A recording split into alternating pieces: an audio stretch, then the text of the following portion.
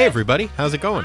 This is Hub, and I'm delighted to welcome you back to another episode of Tighten Up the Defense, a podcast that would likely benefit from a tagline.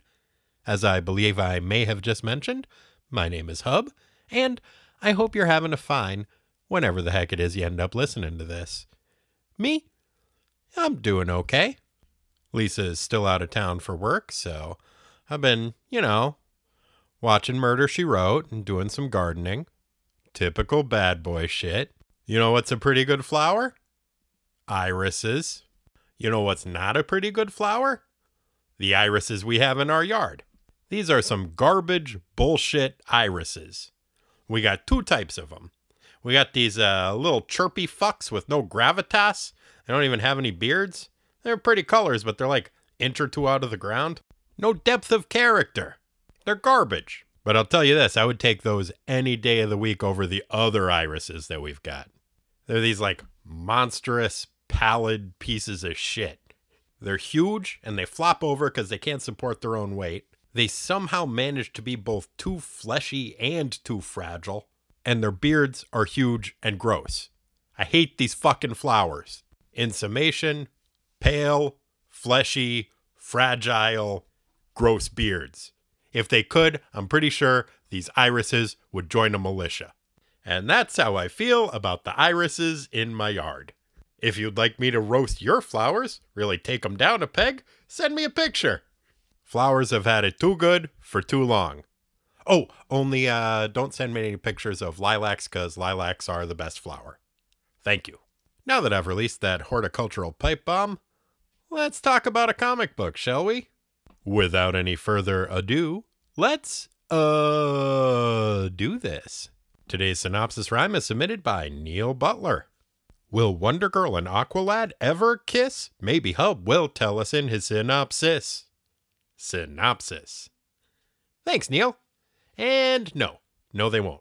Although I think we can all agree they would make a very handsome couple who could bond a lot over the fact that they were both orphans who were raised in a royal family. And Aqualad could probably help Wonder Girl work through her tendency to compartmentalize her emotions and distance herself from grief. And she could probably help Aqualad establish healthy emotional boundaries. And god damn it, now I really want this to happen. But I'm pretty sure it doesn't. Anyway, thanks, Neil. Tales of the Teen Titans, number 55. July 1985. Shades of Grey. Written by Marv Wolfman, draughted by Ron Randall, inked by Ron Randall, lettered by John Costanza, colored by Adrienne Roy, and edited by Marv Wolfman and Barbara Cassell. Teen Titan Roll Call. Beast Boy, Cyborg, Starfire, Nightwing. Previously in Tales of the Teen Titans. A little while ago, the Titans were infiltrated and betrayed by a brash young earthbending orphan named Terra.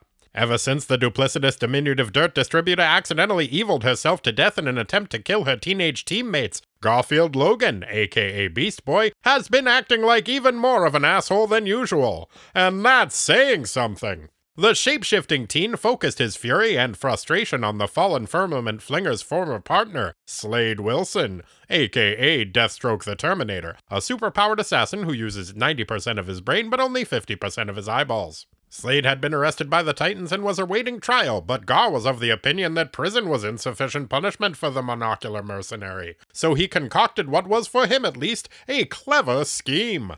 Taking full advantage of his most formidable natural ability, being an inappropriate, obnoxious jerk, Gar kept yelling things in court and physically attacking Wilson. When these antics proved insufficient to have the case thrown out of court, Beast Boy stole his stepdad Steve Dayton, the fifth richest and therefore fifth most trustworthy man in America's, magic mind control hat, and used it to impersonate Deathstroke and attack his teammates. The appearance of this second Deathstroke cast enough doubt on whether Slade Wilson was the individual responsible for all of the Terminator's crimes that most of the charges were dropped. But, due to the surprising competence of Judge Adrian Chase, who was once the world's worst district attorney as well as the imaginatively named murderous vigilante, the Vigilante, Slade was sentenced to serve 1 year in prison for possession of illegal firearms. Gar was less than pleased at his partial success because the reason he had wanted Slade Wilson released from prison was so that he could kill the complimentary color-clad creep himself. Gadzooks! Didn't Gar already have a multi-issue story arc where he learned that his single-minded pursuit of deadly vengeance was ultimately unfulfilling? Couldn't he still murder Slade by turning into a small animal and sneaking into his prison cell? And how will Beast Boy express his contrition over stealing his stepdad's magic hat? Stay tuned to find out. Okay, so, yup, he sure did. Yeah, seems like. And he turns into a baboon and smacks Steve Dayton in the face. Damn it, Gar! Beast Boy is hanging out and sulking at the Titan's T-shaped skyscraper. The rest of the gang is unaware of his plan to murder Slade, or of the fact that he impersonated Deathstroke and attacked them to facilitate that plan, but they're still pretty miffed that he acted like such a fucknut in court the other day. Nightwing tries to lecture him about what a fucknut he's been. Gar tells him to shut up. Starfire expresses her concern about the fact that he's been such a total fucknut. Gar tells her to shut up. Cyborg asks if he wants to have a friendship talk about what a complete fucknut he's been acting like. Gar tells him to shut up. Well, he may not be the best at planning revenge murders, but it's nice to know that Beast Boy still has a way with people. Meanwhile, at Newgate Penitentiary, a minimum security prison in upstate New York, Slade Wilson checks into his cell. The friendly guard gives him an orientation and tells Wilson that they served together in Vietnam and that most of the staff at the facility is on his side. The warden stops by to personally welcome his new prisoner. See, that's the kind of personal touch that you get when you attend a smaller liberal arts prison. I know a lot of supervillains are going to Blackgate or the Phantom Zone to serve their sentences, and those are fine jails if you're looking for, more of a party prison. But at a place like Newgate, you really get a chance to grow and create your own rehabilitation experience. Having run out of people to tell to shut up at the Titan Tower, Garfield Logan returns to the palatial Dayton estate in the East Hamptons. His butler Questor greets him and tells his young employer how worried he's been about him. Gar tells him to shut up. A disheveled Steve Dayton shows up and yells at Gar about his recent behavior and the fact that another of his tutors has just quit due to the Green Teen's inappropriate behavior. Perhaps predictably, Gar tells his stepdad to shut up. Beast Boy's rad maybe girlfriend Jillian stops by. Gar is initially stoked to see her, but she informs him that her dad caught wind of what an asshole Gar was in court the other day, and now she's not allowed to see him anymore. Gar tells her to shut up, and storms off to his room to brood angrily and watch TV. His choice of viewing material does little to calm the shape-shifting shitheel's nerves.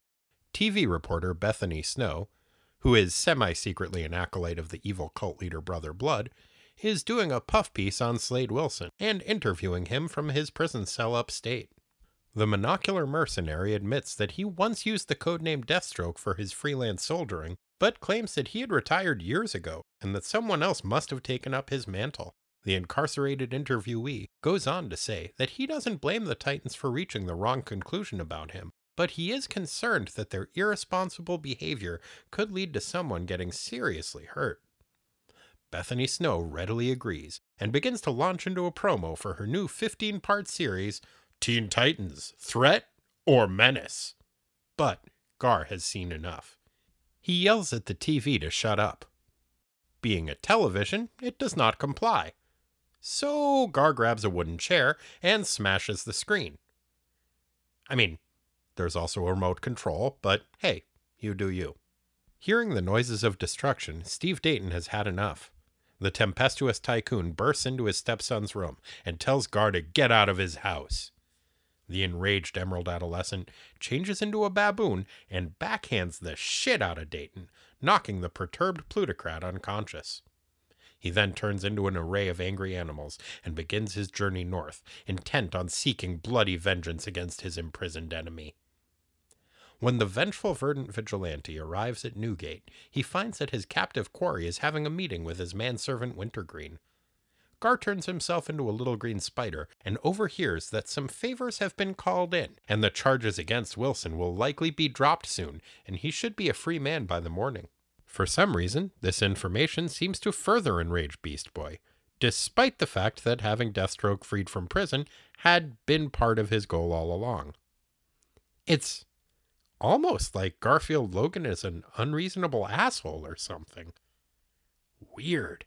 That night, Beast Boy returns to the prison and uses his powers to sneak into Slade's cell. Instead of killing Wilson in his sleep like a good little murderer, Gar wakes him up first, informs the drowsy death dealer of his lethal intent, then changes into a rhinoceros and attacks him. Ah, the rhino, nature's stealthiest assassin. The prison cell proves insufficient to contain the scope of the ensuing penitentiary punch-em-up, and the powerful participants soon break down the cell's wall like they were alcohol. Science break! Organic solvents like alcohol and ether can disrupt plant cells by permeating their membranes and cell walls. They can also be used to make you feel funny. When the battle spills into the prison yard, Beast Boy turns himself into a fly so that he can escape the notice of the guards and prevent further bad publicity for the Titans. For some reason, Deathstroke tells the prison staff that he isn't sure who attacked him. He is returned to his cell. Lucky for Gar, it looks like Newgate is one of those prisons with no cameras that operates mostly on the honor system, because there is no evidence of, or witnesses to, a green rhino charging through the halls, attempting to gore a prisoner. The next day, Slade Wilson is released.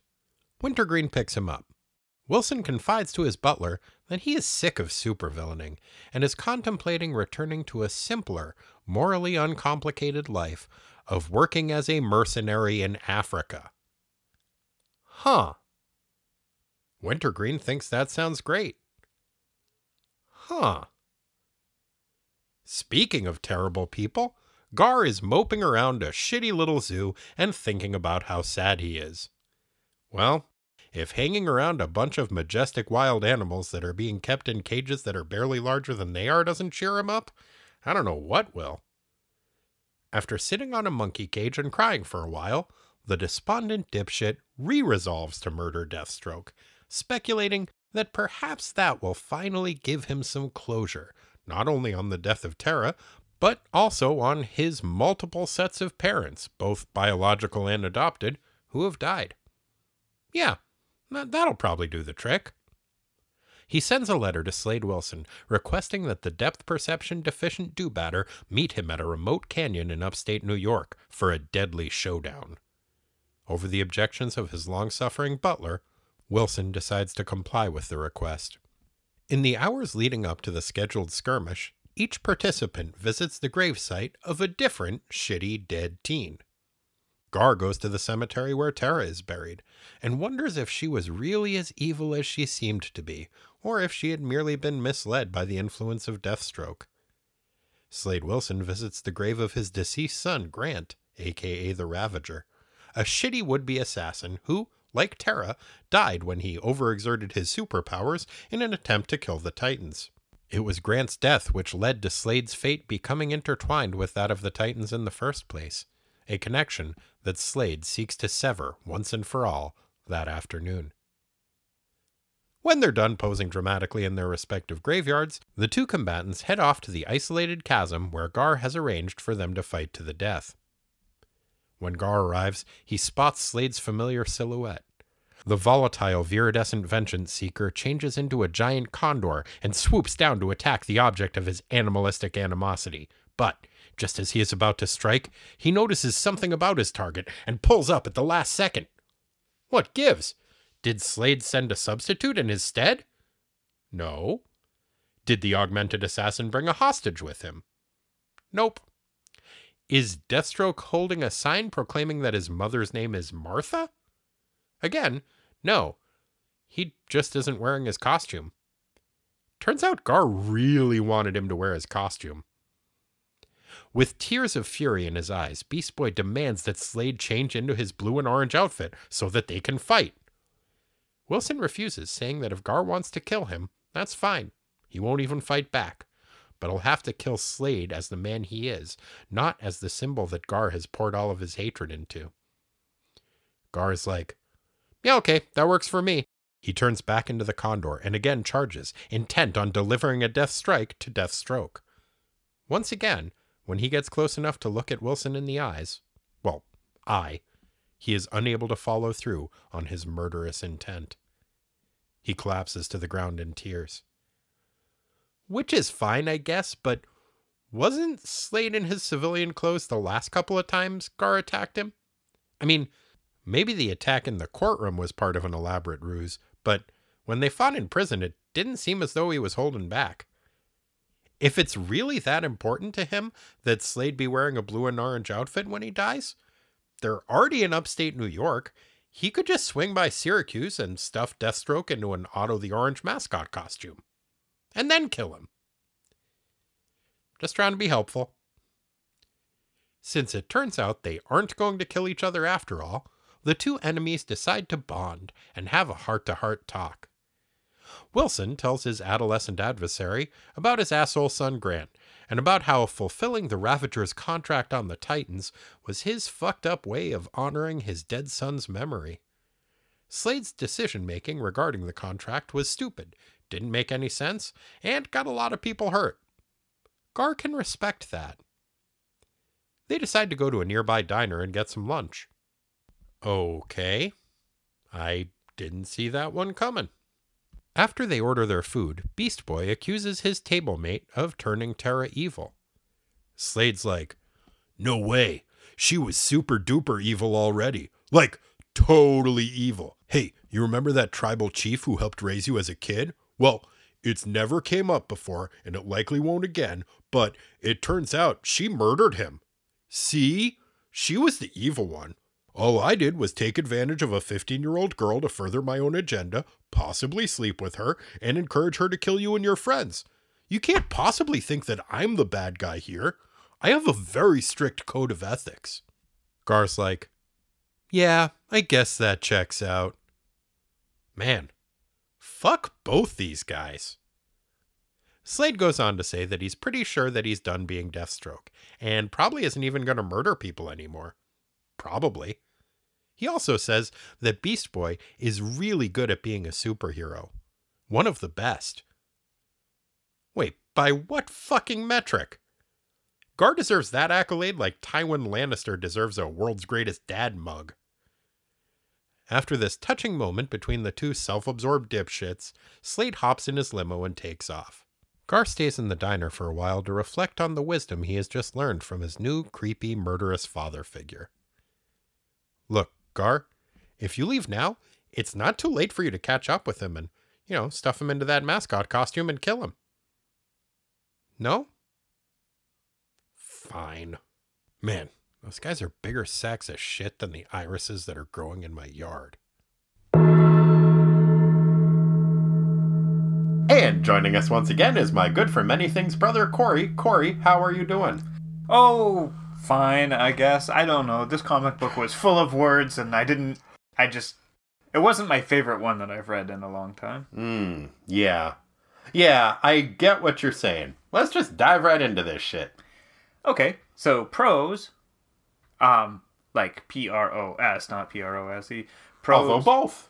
Well, frankly, yeah. I think, honestly, the prose was very good. Yeah, the writing was good, and the way that they went back and forth between the Terminator and Beast Boy was good. Like, the whole thing had this, real split back and forth. Like, here's Slade's perspective, here's Beast Boy's stupid perspective. It was an interesting and pretty well executed, I think, writing exercise, it seemed like. Mm-hmm. And also in the pro column I would put, I thought the art was really, really good. Yep. I keep waiting for there to be a real clunker of an art issue since Perez is no longer doing it. And so far there hasn't been.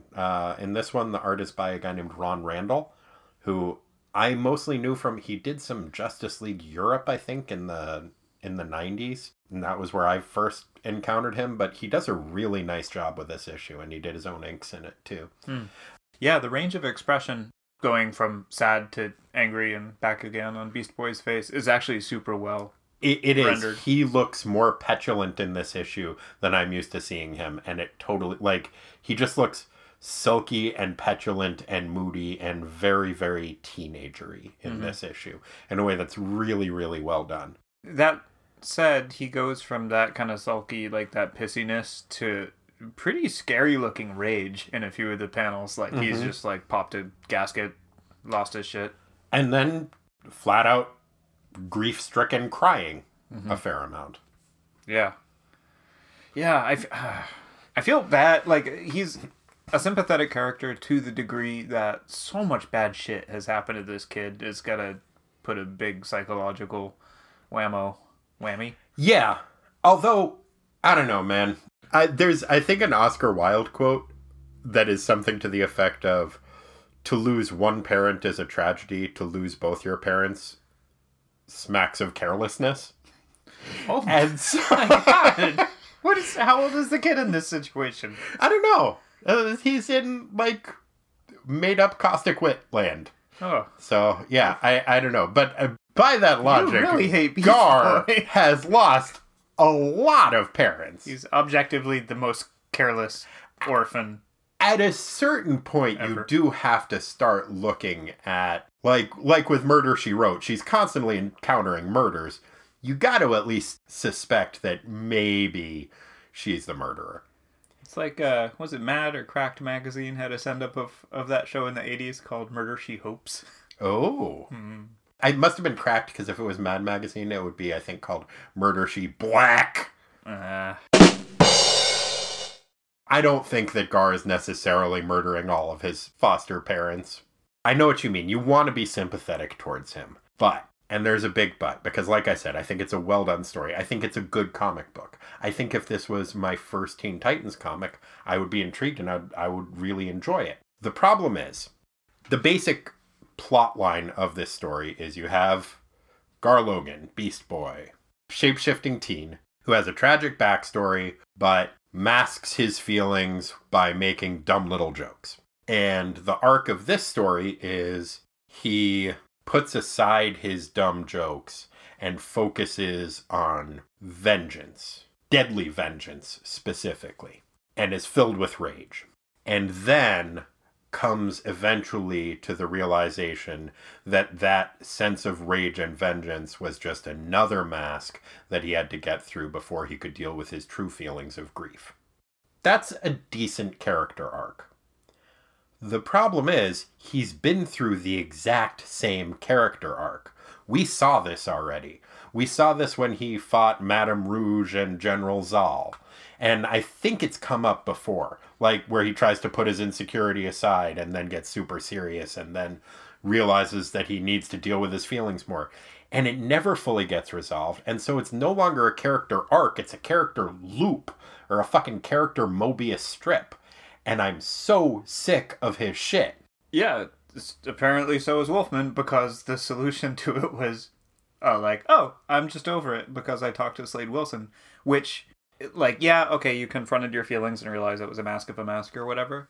It doesn't hold for the character whatsoever, like everything he's been plotting and trying to get to. I think it would have been much more interesting if he had actually followed through on his murderous intent and then had to deal with that and shit. Then was like, I'm still empty inside and now I have this new layer of guilt. Yeah. Yeah, I'm not necessarily a fan of grim and grittiness for grim and grittiness' sake, but we already saw what happens when he realizes the folly of vengeance and, you know? Also, I don't think that, like, okay, yes, on one hand, I could see how when you have a final confrontation of some sort, then the kind of wind goes out of the sails, and you're just like, oh, this is fucking exhausting. I don't have the energy to be upset about things anymore or whatever. Like, that can totally happen, even if something comes to a violent thing. Right. You have a fight, a fist fight or whatever, and then, like, all that shit is done. But what happens here is Slade Wilson basically says, hey, nothing personal. And yeah, I did have sex with that teenager because I'm disgusting. Oh, he doesn't say that he did. He heavily implies it. He is evasive enough that it basically confirms it, which is gross. Yeah. And Beast Boy's just like, okay, yeah, I'm tired too. Let's. Yeah, I want to get back to that. That's the thing. I like the idea of him sitting down in the diner with Slade Wilson. I like that scene. It didn't really feel earned. Although I don't think I disliked it as much as you did. I kind of liked the conceit of he had focused all of his hatred on the Deathstroke character, and when Slade wasn't wearing the mask, he had to see him as a human being. Like, I think there's something you can do with that. It doesn't totally hold water because he has fought Slade out of costume before, like in the courtroom. But, I mean, that could work. But yeah, I think my main problem was just, we've seen it before, and we've seen that he deals with this and doesn't grow from it. And so it's just narratively unsatisfying to be promised character growth when we're given no reason to believe that there's anything behind it. I mean, I think we've both known people like that, where they're like, oh, I'm really going to get my shit together this time. And the first time you're like, oh man, good for you. And the second time you're like, well, maybe this time. And by the third time, it's, there's that old expression. Fool me once, fuck you. Fool me twice, fuck you, you fucking fuck. Yep, that old chestnut. And that's where I'm at with Beast Boy. Yeah, that's fair. That said, if it does work and he gets serious, I'll be pleasantly surprised. Sure. Because that was a big part also of what, after Slade Wilson said, hey, no hard feelings, I was just trying to finish up my son's contract, and totally glossing over that I killed you thing. Yeah.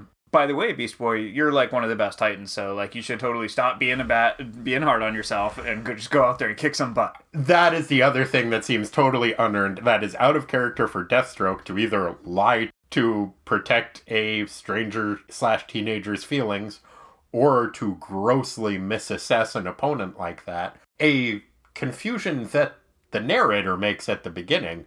Yeah, there's a lot of like Beast Boy cheerleading in this book that doesn't...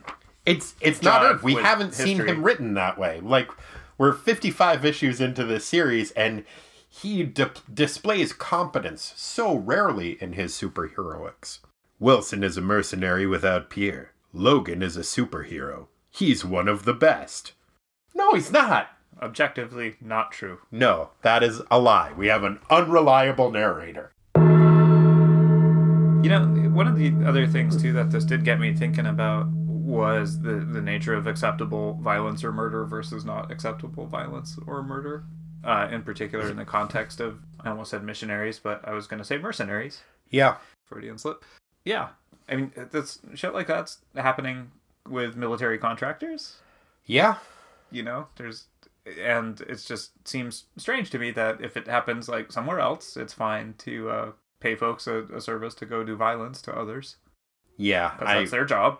The line between mercenary and hitman, as is drawn in this comic book, he's always been viewed more as an assassin than a mercenary. I guess technically he's both. But really, what's kind of the difference between a freelance soldier and an assassin? I guess one would be more ostensibly it's in the context of a war where people are getting killed anyway, and there's two sides or whatever, so that somehow makes it okay. But my issue with this is that it basically gets to the end, and he's wearing his white shirt, and he's being fatherly to Beast Boy, and it's like kind of washing clean all this nasty shit that he did. And that is the second thing that this issue is trying to accomplish that, for me, it fails at. I think this is supposed to be a redemptive story for Deathstroke the Terminator, and it's trying to paint him in a much more noble light than we've seen him before, and that he's, he just wants to take care of his wife and kid, and the way he talks about fulfilling his dead son's contract by doing in the Titans, that doesn't make any sense. It has never made any sense. And his description of it here doesn't make any sense. Something about his son's soul can rest once the Titans have been captured or something. Yeah. It's like, what does Hive have to do with the spiritual nature of his kid? So what he says is, nothing. He took the contract because he worshipped what he thought I was, wanted to be like me. I had to complete it for him so he could rest in peace. Now, his son had taken out a contract to specifically kill the Teen Titans. So his son can rest in peace through some kind of a weird loophole? Where he's like, I fulfilled the contract because I captured them and turned them over to Hive. Who I totally thought was going to kill them. Yeah, which he was also totally fine with. Mm-hmm. Despite the fact that they're teenagers. Which I guess he is okay with not just sleeping with, but also killing. Yeah. That's the other thing. That is the one line that I kept thinking back to when I think of this comic book, is that line at the end where he and Beast Boy are having their nice, almost father-son moment. As like one of the final pieces of their conversation after Slade has told him, "You know, you're one of the best I've ever encountered." Beast Boy says, "Slade, did you ever make love to Tara?" Ugh. And Slade stops and is silent for a full panel and then says, "Would that make any difference?" And Beast Boy says, "I guess not." I hate that exchange so much. She was 15. This is not a character that I can have any redemptive arc for, especially if he's like, would it have made any difference if I slept with a 15-year-old? Yeah, it would, because it would make you much more of a piece of shit. Mm-hmm. His whole reasoning behind it, too, is just like, well, she was irredeemably evil when I met her, so whatever. Doesn't matter what I did to her. Doesn't matter what I did with her. Fuck you, dude. Ugh. It's one of a few moments in it where I don't know if that's supposed to make me like him more or not. It makes me really, really dislike him. Most of this issue, I think, is supposed to make me like him more, and it doesn't work. I'm disposed to want to, kind of, because I love the idea of hero and villain sitting in a diner and talking over breakfast and a cup of coffee. Mm-hmm. Like, I like that trope. But, yeah, a few of the things that it does with Deathstroke in this really, really make me hate this character more. That is one of the big ones. The other one is he brings it up 3 or 4 times, talking about just, wanting to put this life behind him, stop being Deathstroke the Terminator, and get back to doing mercenary work in Africa. Gross. Especially with the context of when this comic book came out and what that says about him. I mean, it's tough for me to read that as being something other than it's just cleaner, simpler going to another country and killing black people. Mm-hmm. Especially where in the early 80s and late 70s, there were a lot of U.S. mercenaries who were former Vietnam soldiers who decided to go and serve as mercenaries in Africa, mostly in the countries of Angola and Rhodesia, with the idea of sticking up for capitalism, and Rhodesia specifically was viewed as one of the last bastions of capitalism in the region. And William F. Buckley was big on supporting Rhodesia. And Rhodesia was also a white supremacist country in a black region. And the fact that he keeps talking about going back, he maybe is not talking about Rhodesia or Angola, but that is somehow maybe not noble, but supposed to be viewed as acceptable. It just struck me as gross. Yeah, it was disappointing to me, and to the way that like, let's go kill people in Africa thing is supported. Like, I always kind of like Wintergreen, like, thought he was a pretty cool sidekick. Yeah. But he supports that too when Deathstroke's getting ready to go face Beast Boy. He's like, no, sir, don't go do that. Let's just go to Africa and do that other thing you were talking about. Yeah. Boo. Boo, Wintergreen. You've got that colonialism all up in your suit. Speaking of suits, the only good thing about Deathstroke in this issue is his clothing choices. Yeah, they're all pretty on point. We will get back to them. I know. Later, but yeah, that is a long trench coat, man. It is serious. Also, I do like, it's a consistent touch with him that he wears a white eye patch to kind of match his white hair, and I think that is a good look for him.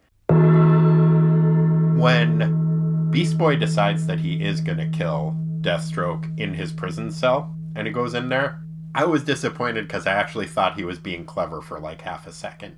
Turn into a fucking poisonous snake. Okay, that would have been fine. I didn't mean that. I got pretty quick that he wasn't going to turn into a poisonous snake or a jellyfish or a platypus like we had discussed earlier. But what I thought he was doing was he lures Deathstroke out into the prison yard and then turns into something tiny. I thought he was going to get him shot. Oh. And I was like, oh, that's actually pretty clever of him. But that wasn't what he was doing. That would have been way cleverer. Yeah. I was disappointed. He could have done something like that, like turn into like a horsefly and just start biting him so he jumps around, because that really hurts. Oh, it totally hurts. I hate horseflies. Yeah. I would hate them more if they were Beast Boy, but I do hate horseflies. It's the worst. Second worst. No, Beast Boy horsefly. Oh, Beast Boy horsefly. Yeah. Worst horsefly we got. It also does seem like during that fight, he wasn't being that subtle. He was a giant green rhinoceros. It seems like one of the other prisoners would have seen him. And if they did, I think even the dumbest of prisoners would be like, man, that giant green rhinoceros was really giving you what for? Wasn't there another green dude who turned into animals who attacked you in court in front of everybody and it was in the news a couple days ago? Maybe that's the same guy. Yeah, but he didn't get caught. Nobody saw him. He was a very stealthy rhinoceros. Also, that government experiment must have made him just so agile, because a tiger is, I'm assuming, like really hard to get away from if you're in like a little 10 by 12 room with it, and it wants to eat you. Especially if that tiger is one of the best superheroes in the business. That is such bullshit. Let's go through a list of all the people Beast Boy was an asshole to in this issue, because it is a significant list. We're going to discount... Let's take Slade Wilson out of the equation. Okay. So, Dick, Starfire, Cyborg, Steve Dayton, Questor, the butler, who was totally being nice to him, and Jillian. He didn't even let her finish her explaining anything. And he totally... That was deserved. Like, I know we're not supposed to side with Jillian's dad, but yeah, I wouldn't let her see him either. He seems like a violent lunatic. And that was on purpose. He acted like a violent lunatic and thought that it would not have consequences on his life. And the way he dealt with Questor when he got home, that pissed me off so much. That guy works for you, and he was being nice to you. And you just flip out on him. We skipped somebody too, because Steve Dayton said that another tutor put in their notice. So presumably, off panel, he probably sexually harassed another tutor and got them to quit, because that's his MO. Yep, I made note of that as well. Not cool. No, and he's not just an asshole to Steve Dayton. He turns into a baboon and assaults him. He backhands him fiercely. Man, you do not want to catch a baboon backhand. No siree, Bob. And it is an especially egregious crime because once he is in baboon form, he has a non-violent alternative. You could just hypnotize him. It's hard to tell if he's an albino baboon. Yeah, because both his albino baboon and non-albino baboon are both green. Maybe he couldn't hypnotize Steve Dayton because of Steve Dayton's connection with the Freshmaker hat. Oh, because it looks like it's made up of Mentos. Yeah. Well, it doesn't look like it's made out of Mentos. It has like little columns that could be a bunch of Mentos glued together in little cylinders. Do you think that is what the hat is made of? That's probably why they call it that. It's dangerous though. It's too fresh. You can't have that much Mentos on your head. Well, not Steve Dayton's okay with it. Especially in the 80s when everybody's drinking Diet Coke. Oh, it's liable to go up like a geyser. Like a goddamn Roman candle. Whole head'll explode. Steve Dayton looks like his head's about to explode regardless.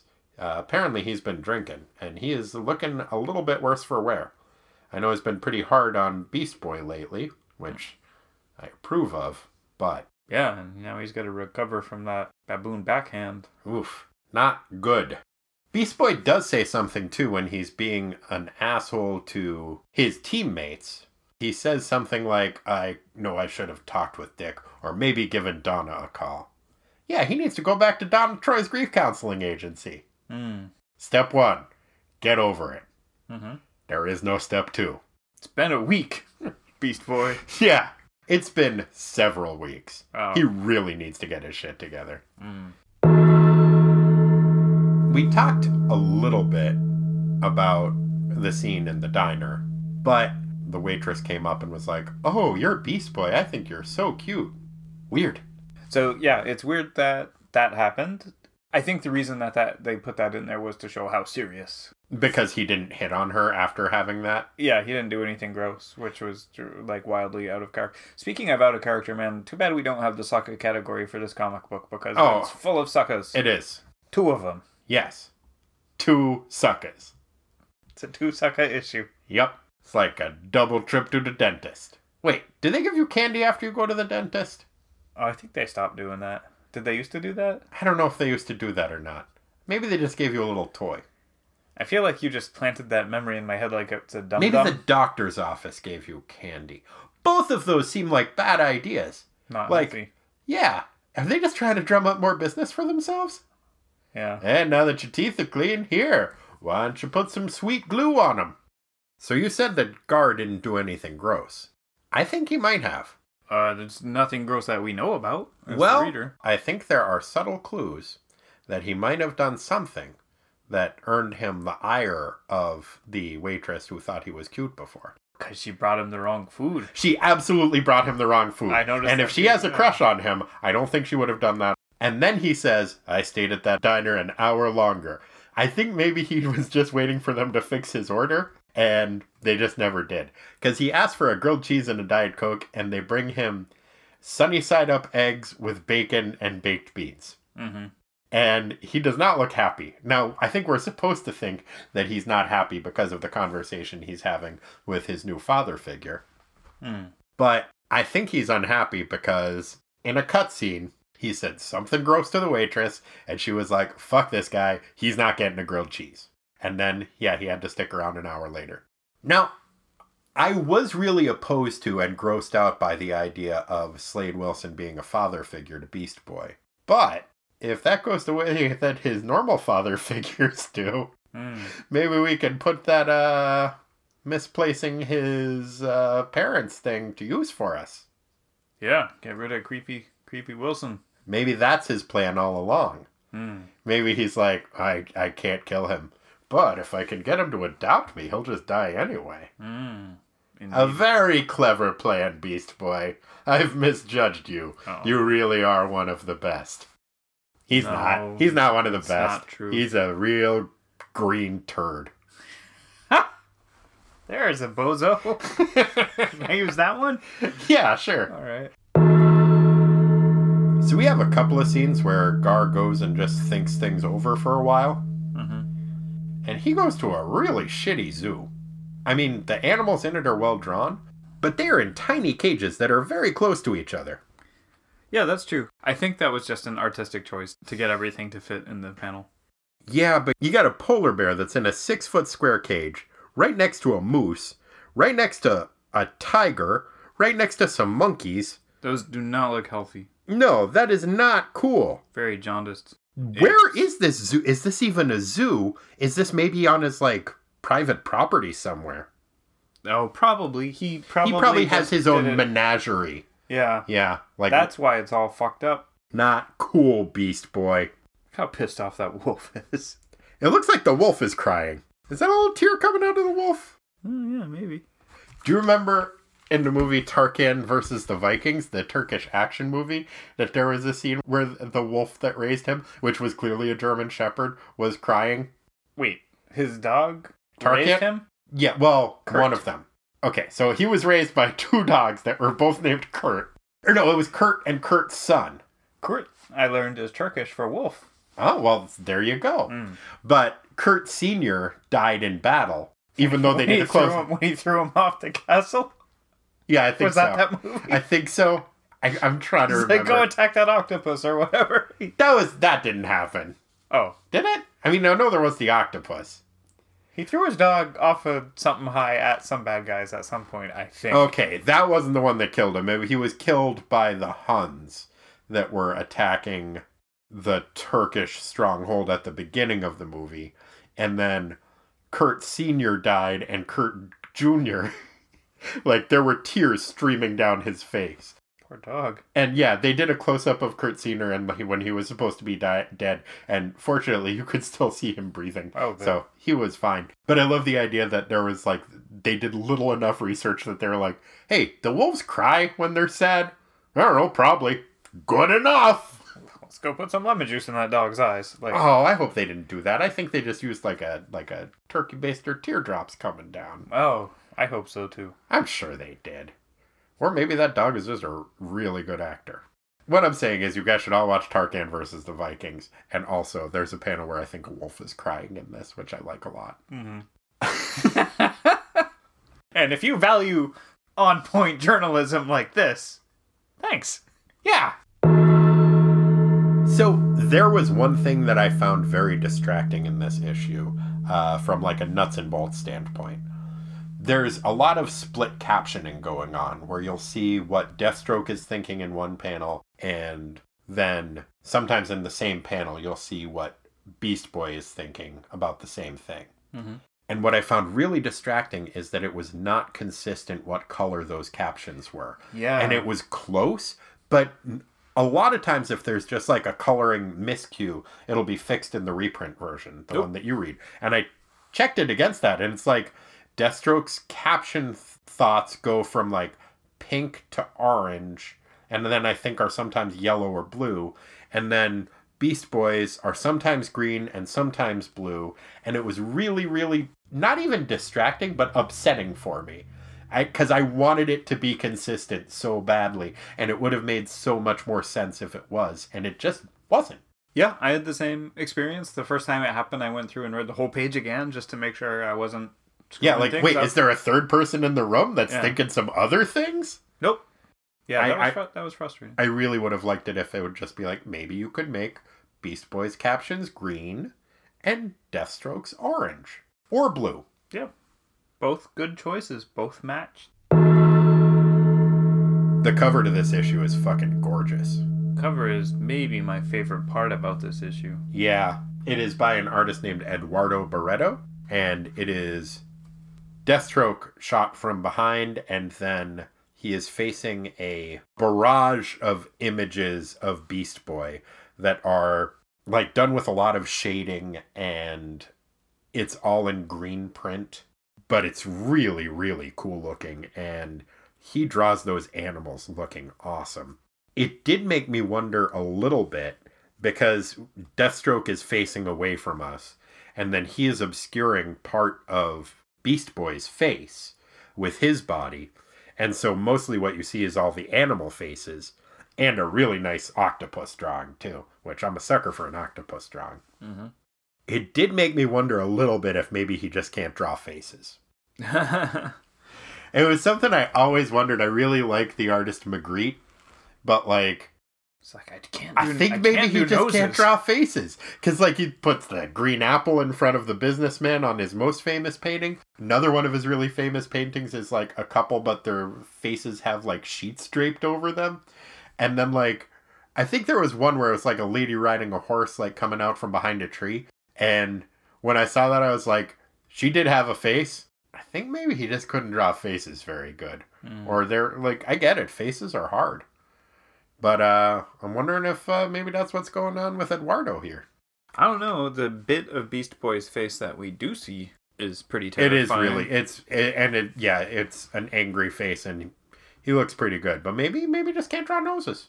Could be the nose. Yeah, like he's like a half Magritte. Like the foot. Brilliant artist. The nose is like the foot of the face. Oh, it really is. It's very difficult to draw. Certainly. Especially straight on. Especially if you're Rob Liefeld. Is that the Def Leppard guy? No, that's Rick Allen. No, Rob Liefeld's the guy that drew Youngblood and X-Force in the 90s, but he famously was very bad at drawing feet, or just didn't ever want to draw feet, so like everybody was always standing in front of a tiny pile of rubble. Wow. It's pretty cool. That's awesome that you can get away with that. Yeah. Well, shit. Was there anything else you wanted to bring up, or are you ready to get into the minutia? No, we covered my concerns. Okay. Rick, would you mind singing us into the minutia? We got minutia. It's not the biggest part, it's just minutia. Like Corey eating farts, we got minutia. Time to sweat the small stuff. Okay, Corey, what was your favorite sound effect? I would say that my favorite sound effect is the noise of scratch, which is, actually there's two of them, but the one that was my favorite was the rhinoceros smashing the wall, not the Beast Boys smashing the television set. I think my favorite scratch in this issue was Beast Boys smashing the television set. Oh, it's so irresponsible. It really is, but like, he takes a wooden chair like he is a pro wrestler holding a folding chair and just does an overhand smash onto this giant big screen TV because Bethany Snow's on it. And I thought it was actually pretty cool looking. I mean, super irresponsible, but there was a little piece of me that was like, I bet that was pretty satisfying. And Steve Dayton runs in and is like, you stupid piece of shit. Wait, no, he didn't say that, but... Yeah, he said it with his eyes. He meant it. Yeah. He said, get out of my house. must take so long to get out of that house. You're like, It is canonically a very large house. Yeah, so scratch is the only sound effect in the entire issue, despite the fact that there are many extended fight scenes. But, as has been previously established, Deathstroke is able to shatter glass and furniture without making a noise due to his special training. So, I guess some of that extended to Beast Boy during that fight. The only noise that it makes is when he crashes through the wall as a rhinoceros. It makes the noise of a television set breaking. Scratch. Every issue of a Teen Titans comic has a Aqualad, the greatest of Teen Titans, and also a Speedy, the worst of Teen Titans. In this issue, who was your Aqualad? I actually have a split decision. Ooh. And really, I can't give it to Beast Boy. No. Which leaves not a lot of screen time for the other Titans to share. That's true. So I basically had a toss-up between Starfire and Cyborg because they both had the most, I would say, even-handed approach to trying to confront Beast Boy about his ridiculous behavior in the courtroom. Yeah. They were kind. They were. Dick is just lecturing him, and which was why I went with Dick. Dude, it was ineffective. It was ineffective, but somebody needs to tell Beast Boy that his behavior was appalling and try to hold him to some standard. And they have tried being nice and forgiving of his behavior in the past. And I liked the idea that Nightwing was like, no, you know what? You can't behave that way. You need to grow up. A little tough love. Yeah. Despite its complete... it didn't work. And I would say that at this point, it's got to be at least tough dislike. Yeah. Annoyance. Yeah. Dismissiveness. Maybe not dismissiveness, because he still represents the Titans. I don't think he's dismissive of him. Yeah, no. He's just over it. He wishes he could be. Yeah. You're dismissed. Oh, he should dismiss him. You're out of the Titans. If we need an asshole, we'll bring back Speedy. Or Hawk. Ouch, ouch, ouch. Conversely, your Speedy? It's Beast Boy. It has to be him. I was flirting with the idea of thinking that maybe the worst Titan in this issue is the narrator for describing Beast Boy as the best, but he's not a Teen Titan. No, that's too much of a stretch. Yeah, Beast Boy's the fucking worst. He is the worst. Honestly, at some point we're going to need to seriously reconsider whether this category should be called the Beast Boy as the worst Teen Titans. Many issues. It has been. The only thing that is keeping me from that is that when Speedy did come back, he was still really, really awful. Mm-hmm. But Beast Boy's really bad. That's going to need to happen every 20 issues or something. Yeah. At least. Yeah, we need to be constantly reminded of what a sack of crap Speedy was. Yep. Corey, were you able to find a timestamp in this issue? No, I wasn't, but thanks to your largesse, I do have one. Ah! You pointed out the Idi Amin reference, which I will gladly take, because that was topical to the 80s. Yeah, he's a figure who has loomed large in this Teen Titans series before. There was the really unfortunate racial caricature of him that came up during the Starfire sister story. Mm-hmm. Yeah, that was rough. Yeah, it was really, really rough. For my timestamp, I had kind of a couple to choose from, but they were both stretches, I got to admit. So one of them was, as we have mentioned, Deathstroke's unfortunate reference to doing mercenary work in Africa. The other one was Beast Boy having a canopy bed. I feel like a canopy bed is a very 80s depiction of luxury. You never see or hear about them anymore. And I remember in the 80s, my sister wanted a canopy bed so bad. I feel like it's like an aspirational yuppie thing for teenagers specifically to want a canopy bed. What is the point of it? I never understood that as a kid. I didn't either. I guess we could ask my sister about it. Like, I would understand if it had like mosquito netting that came down. Exactly. I don't think it did. No. I don't think that was it. Like, maybe you could close the curtains and then like have a little privacy while you were sleeping. Oh, they should get some fucking canopy beds for the Defenders headquarters. No, yeah. Keep the Kyle away. Creepy eyes. Yeah. Yeah, I don't know what canopy beds were for, but I'm not wrong, am I? That seems like an 80... Like, I mean, I know they were, like, kind of a Victorian thing, but, like, I feel like in the 80s there was this, like, thing where teenagers wanted canopy beds. Yeah, I don't know. That seems reasonable. I remember seeing them on TV when I was a kid and thinking, "Whoa, that's dumb." Yeah. But I wasn't a teen yet, so... Well, there you go. I don't get it. It's like a hat on a bed. Well, now you're making me want one. Well, What would be the best kind of a hat to put on a bed? Fedora. No. That's silly. Put a fedora and then a ponytail. No. I want a wizard hat. Like a Red Sox hat. Oh, like a big cowboy hat on a bed. That'd be fun. A lot of different fun hats you could put on a bed. A giant beret. Dude, this could be our big business. Like, Bed bring hats. back canopy beds, but call them bed hats.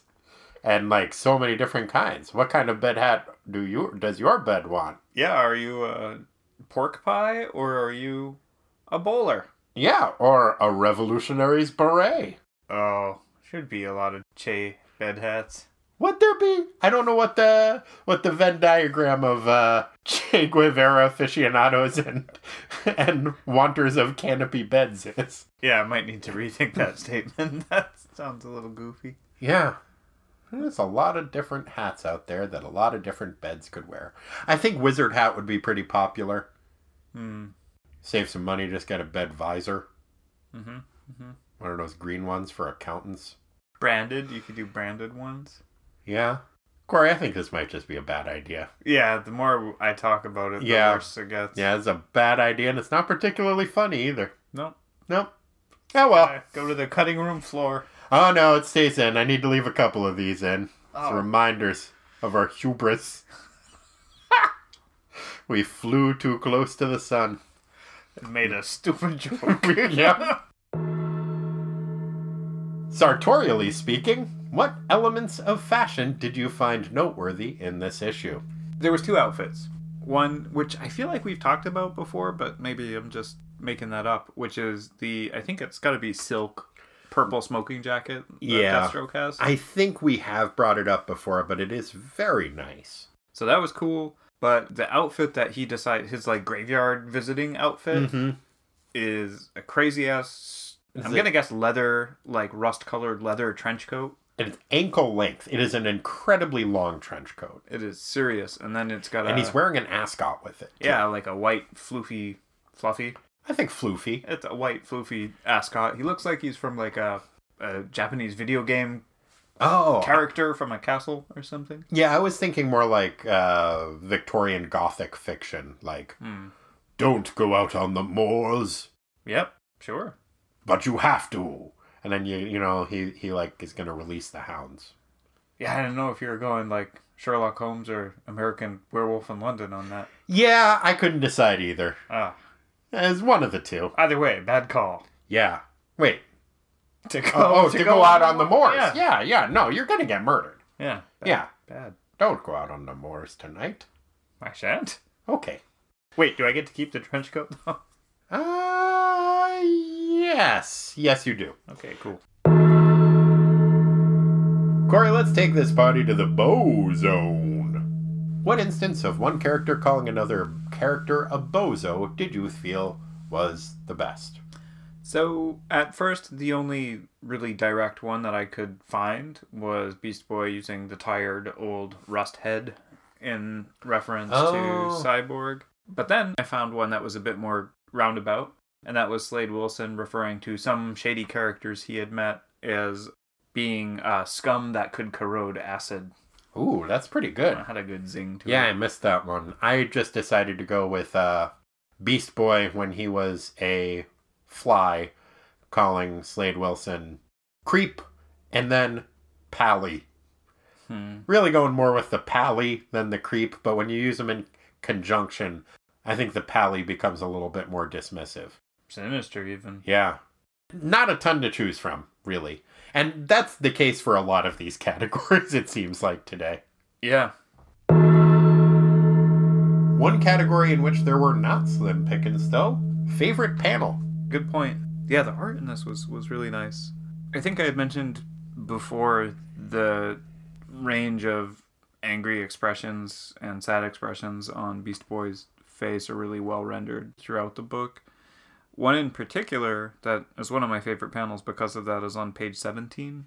And it's a close-up of his face, and he just looks, it's all shadowy and creepy, and he looks furious, absolutely raged. That one is really good. I think my favorite angry Beast Boy face is from the fight in the prison, when he first starts attacking, and his face just explodes with orange fire. And he looks so angry, and he's saying, "I want to kill you!" Mm-hmm. Very direct. Mm-hmm. Unless he's just singing Doors lyrics. Because we did say that Slade is like a father figure here. Father, I want to kill you. Oh. Yeah. Wasted a fair amount of my teen years listening to that. Yeah, It's that's not good. fair. No, it's bad. But yeah, that panel I think is really, really well done. I also really liked the opening panel. The split panel of Deathstroke on one side, and there's like the purple inked depictions of his mercenarying behind him, and then Beast Boy on the right side with the different animals that he can turn into behind him. And Deathstroke is looking very serious, and Beast Boy is looking like he is trying to look very serious, but just looks like a petulant child. I really like how pouty Beast Boy is in that panel. But I think my favorite panel is Beast Boy turning into a flying squirrel. I had called that apocalyptic squirrel. Because the sky is red and orange. Yeah. It is a really odd choice because it is Beast Boy turning into an array of animals as he is furious and is going to go try to kill Deathstroke while he's in prison. And the fact that he turned into a flying squirrel as part of that just seems really dumb to me, but I really like it. He's a regular squirrel before that, too. Or maybe it's the flying squirrel and we just can't tell because he's not flying. I don't think a flying squirrel looks like a regular squirrel when it's not flying, does it? Well, I guess it would look... If it did look like one, it would just have, like, a bunch of, like, arm flab stuff that on the wings when it jumps. But yeah, so we see a squirrel like running along the top of a fence, like thinking really furious thoughts. Yeah, and but then like he jumps into the air and he starts off being like the furious baboon who assaults Steve Dayton at the top of that page, and then he like turns into an eagle and a vulture, and like I feel like at some point he must have lost the thread of the vengeance and was just like wee, because I can't think of a flying squirrel saying anything other than wee. Yeah, it's hard to stay angry. I would imagine so. That'd be pretty great. You know, Rocky the Flying Squirrel never seemed consistently angry. And there you go. I would imagine that dealing with both Bullwinkle and Natasha and Boris would really be enough to put you over the edge. Sure. But when you get that built-in release valve of being able to glide, pretty sweet. Pretty sweet. I liked that panel. Me too. Well, Corey, I have but one further question I must put to you. Okay. Wapoot! In the year of our Lord 1985 and the month of our Lord July, what was Aqualad probably up to? What? Poot. So I can tell you one thing he wasn't up to. What's that? That was seeing the premiere of Back to the Future. Why wasn't he up to that? Well, he was deep in the zone, man. He had gotten... The Bow Zone? No. So the Bone Zone? No, not that either. We know he's not a trombone enthusiast. Oh, that's true. No, he's playing A Bard's Tale. Ooh. Which is, I guess... a text-based video game? It's partially text-based, so it's in the role-playing game category, and it came out for the Amiga, which came out that month of that year, and he was pretty stoked. We know he's got kind of a collection of various hardware and software. He's a real little bit of a nerd. And I'm sorry. Aqualad is a cool guy. He's a cool guy with a lot of computers. Yes. And video games. Okay. And so he's just basically hanging out in his room in the dome, being a cool guy, playing A Bard's Tale all month long. Oh. Well, I hate to tell you, Corey, but it wasn't all month long. What? No. How was he gonna figure out what happens? Did he try exiting the door to the west? He tried everything, man. Well, at some point, he must have put lock and key and exited door to left because he found the time to get super into Garfield comics. He couldn't get enough of that orange cat. He's a little old for that, no? Yeah, well, he's young at heart. And he just thought that Monday hating, lasagna loving, Odie kicking, Nermal sending to Djibouti cat was tops. And he started seeing connections to Garfield where maybe they might not exist. He got super into the Boomtown Rats song, Tell Me Why I Don't Like Mondays, because he assumed that it was a Garfield tie-in. Oh. Now, it was not, but his appreciation for that band was such that he decided to fly all the way to England to see them play at Wembley Stadium as part of Live Aid. Ah. Now, while he was there, really enjoyed their set, but then he was backstage and he bumped into Phil Collins. Now, Phil Collins was performing at Wembley Stadium, but he was also performing in the Philadelphia Live Aid concert as part of the same show. So Phil Collins took a helicopter to a Concorde jet and then took the Concorde jet to Philadelphia and performed at both venues for that concert. Wow. And so Aqualad bumped into him backstage and it's like, wow, that's pretty cool. And then Phil Collins said the magic words. Now, as you might imagine, somebody who likes Garfield was also a pretty big fan of Joe Piscopo. And Aqualad found out that Joe Piscopo was going to be introducing some of the acts at Philadelphia. He was like, well, this I gotta see. I don't want to miss out on seeing Joe fucking Piscopo. So he accompanied Phil Collins on his trip from Wembley Stadium to JFK Stadium in Philadelphia. And he was glad he did, because what he saw made him forget all about Joe Piscopo. I know, it's difficult to imagine. What? But when he saw the act that Joe Piscopo introduced, it was Run DMC. Oh. They stepped on stage at Live Aid. All the people played, and the poor got paid. Nice. And Aqualad was so fucking stoked. And he was just like, this is the most amazing thing I've ever seen. And he became a lifelong Run DMC fan on that day. That's awesome. And that is what Aqualad was probably up to. I am so glad he got out of the dome and shot his Amiga down and got to see Run DMC play. Yeah, I think then afterwards he went back and probably played some more Bard's Tale. Well, I had to. Yeah. I gotta get out of that room sometime. Right. But I think from then on he was picturing the Bard playing King of Rock. Which was one of the songs that they performed at Live Aid to do their part for famine relief. So. That's awesome. Yeah. Good job, Run DMC. Good job, Aqualad. Thank you so much for joining us, listeners. If you would like to get into touch with us, you can do so at ttwasteland@gmail.com. We are on Facebook. We are on Twitter. We're on Instagram. Yep. Lisa runs that page. And if you would like to donate monetarily to us, you can do so at patreon.com/ttwasteland. If you do, you'll get access to a bunch of bonus material. And depending on what your level of donation is, maybe I'll mail you a comic book from my collection. Maybe you can watch some videos that I can make. But if you donate at any level, then you will get access to a bunch of bonus podcasts that Corey and I have recorded. And the ongoing podcast is a monthly series called What the Duck, a podcast most foul, but with a W because he's a duck. That's the full name of the show, where Lisa and I read Howard the Duck comics. So if you would like to support us there, I think that would be very nice of you, and I would appreciate it very much. You can find us all over the internet. If you would like to leave us a review on iTunes or Stitcher or Poddy Waddy Doodoo or whatever podcast application you're listening to the show on. Are you not familiar with Poddy Waddy Doodoo? No. Oh, it's a really, really good app that makes podcast listening a breeze. You look so sincere. Thank you. Uh-huh. I don't know why I wouldn't look that way.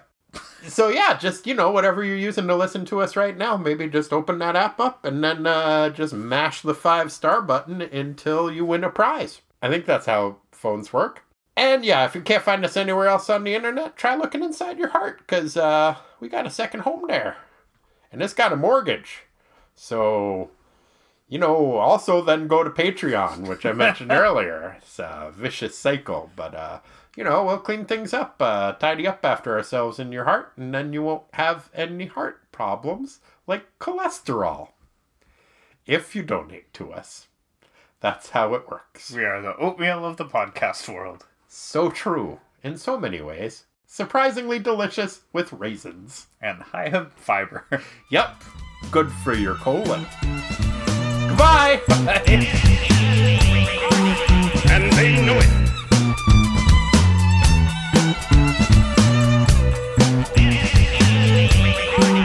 And they know it.